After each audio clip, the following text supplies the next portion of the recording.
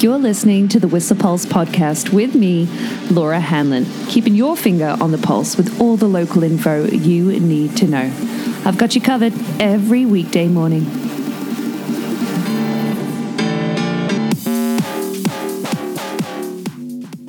Good morning. It is, February 7th today. It's a Monday, and the time is 6:53 as I record this.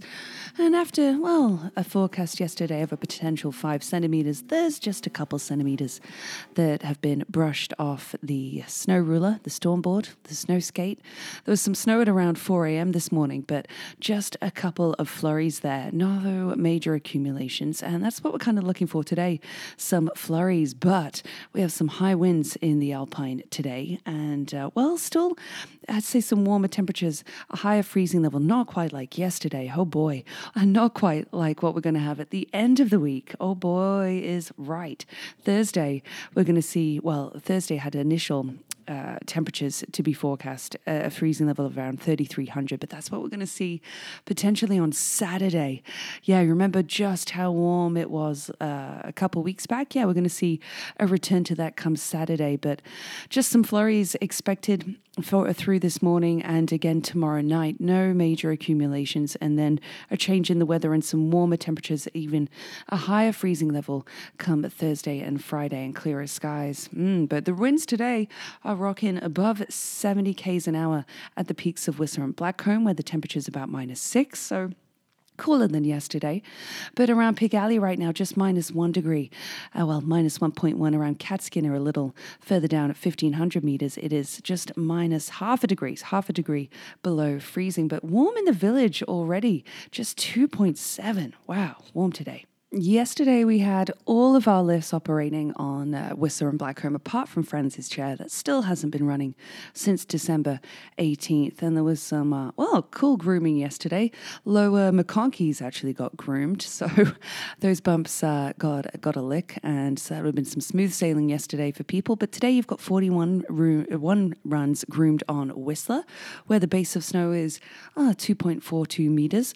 On Blackcomb, you've got 56 runs, where the base is 175 at the Catskinner weather plot, but Trapline, along with Hughes Heaven, are runs of the day. In fact, I think Mike Tolden, didn't you say Lower Panorama was groomed yesterday on Blackcomb, but Upper Dave Murray to Tokum are runs of the day on Whistler, along with Green Acres. Ooh, go shred it.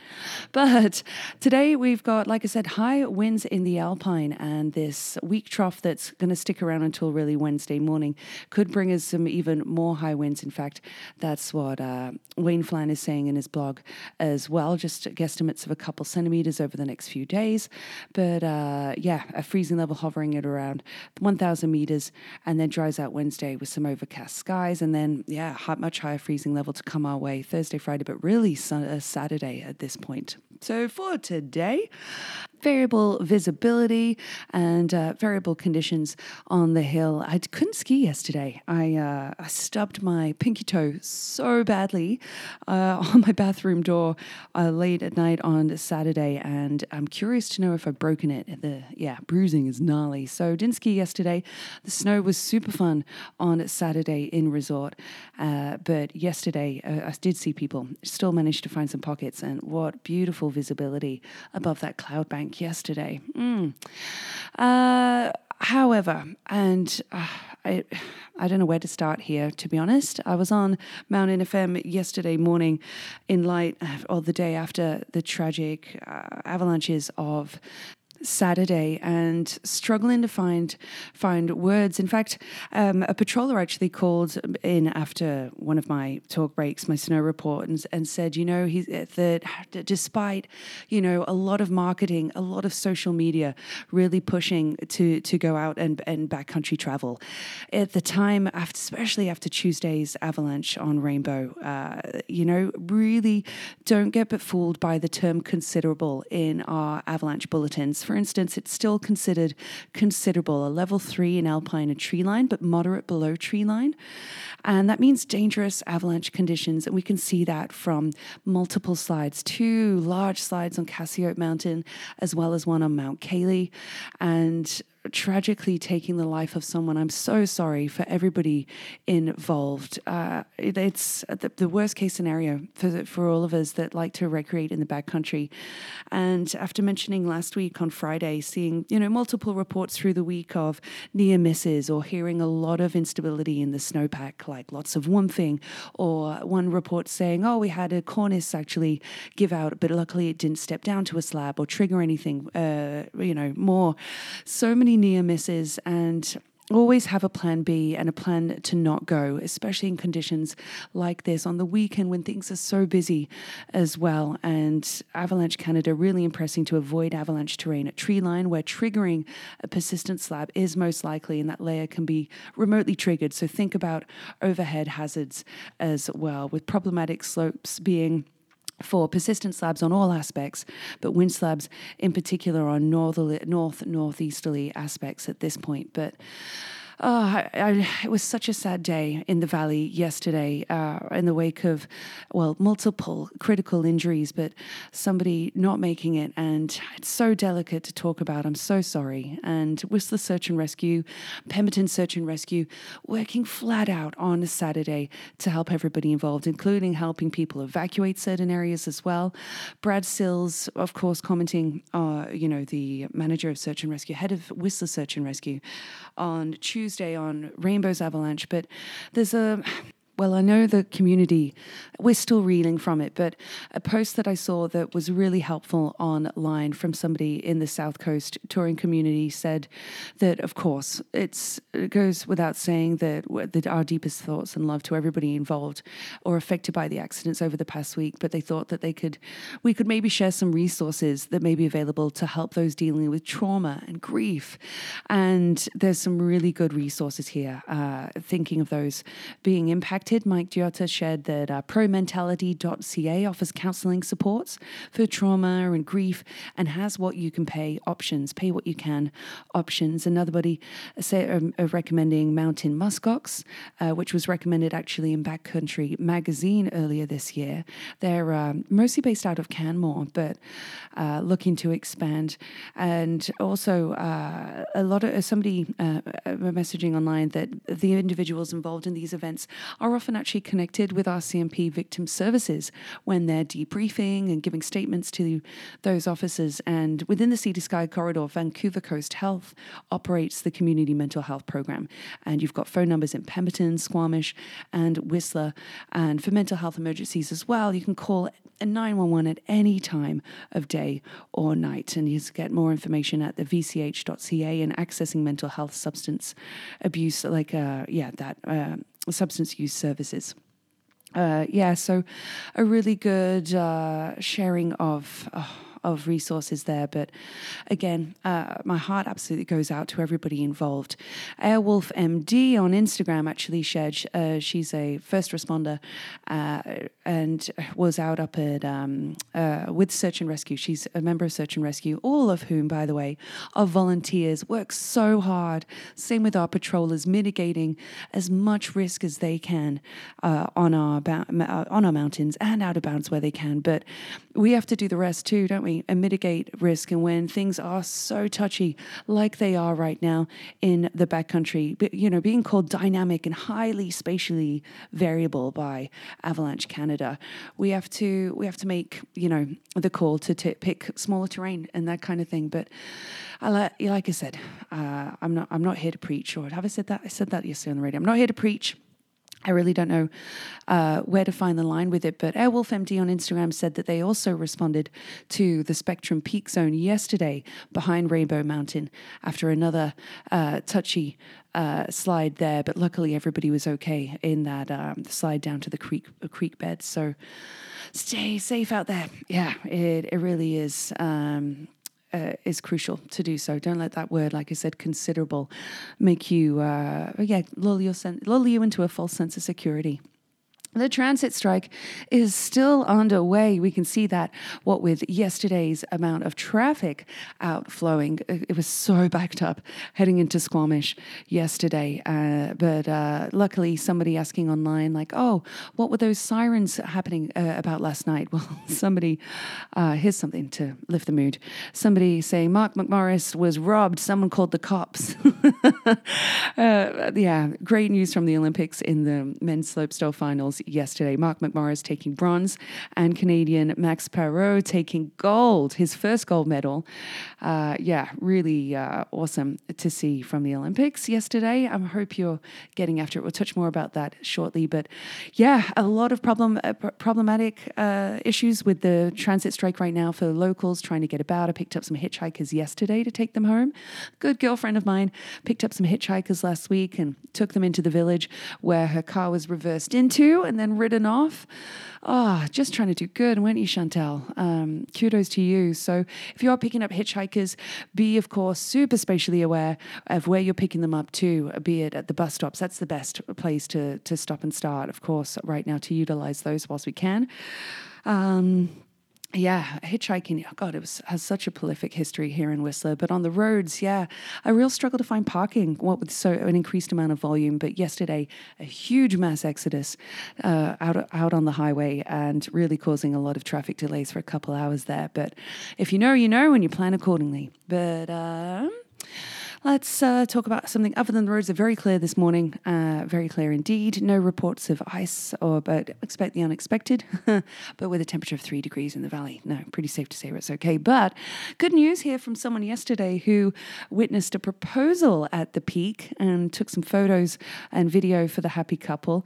That would have been beautiful to witness, and what a day yesterday. Absolutely gorgeous. Bummed to miss it, but here we are, talking about the Olympics.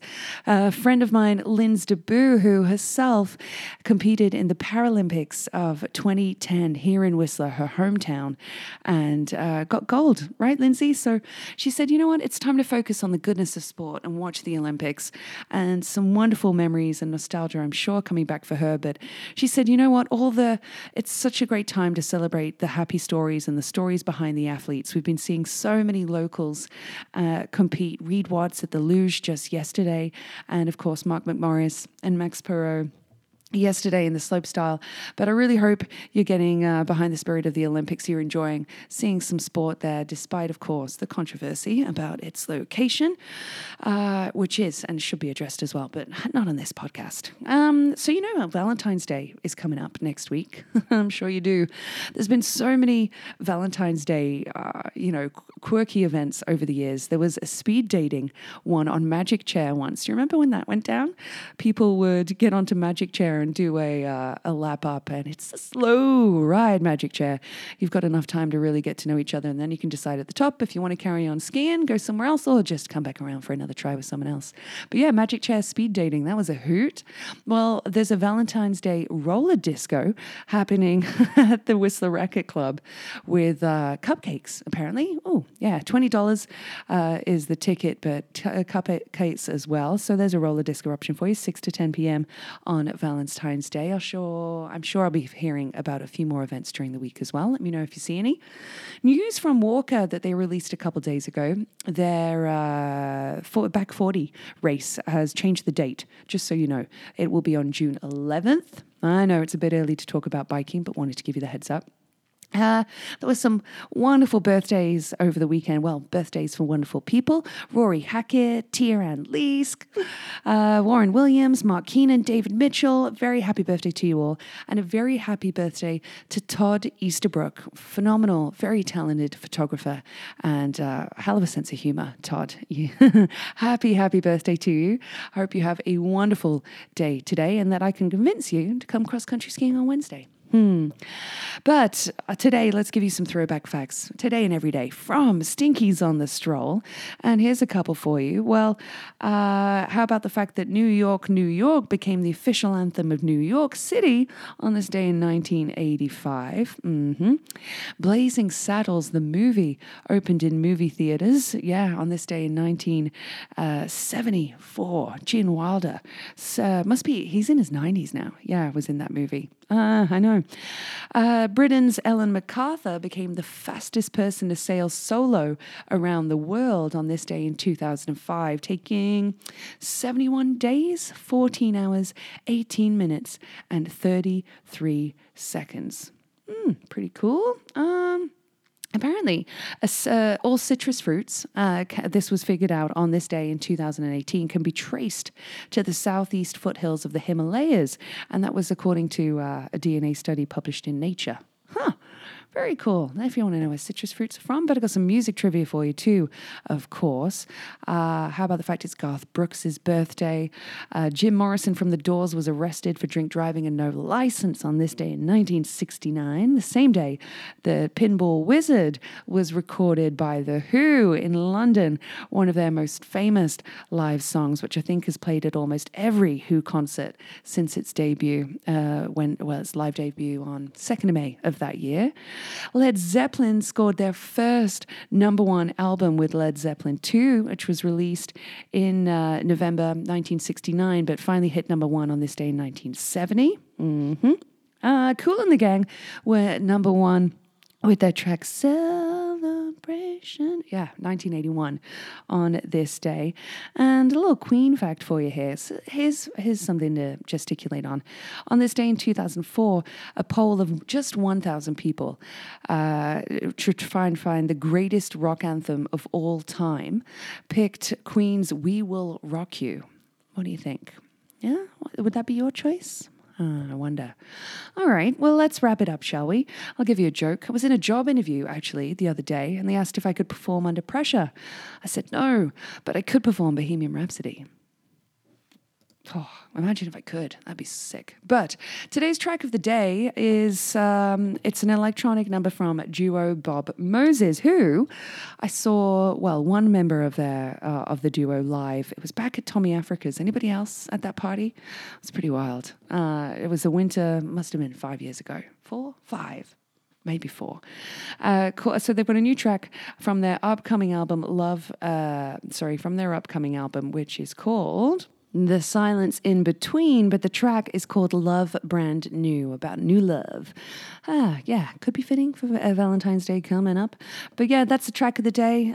Some kind of deep house vibes for you. And I'm going to leave it there. It's a Monday. I hope you're doing okay. And like I said, lots of resources available there if you were involved, or you're not just there for mental health as well. We have so many resources in our community. In fact, the House Sound Women's Center are still offering free counseling right now to any gender.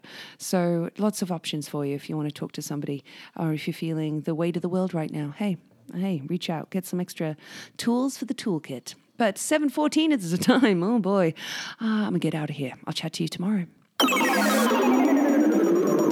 The Whistle Pulse podcast is here for you every weekday morning at 7:15ish and is sponsored by Stinkies on the Stroll. Stroll on down for all your hunger, thirst, sporting and après needs.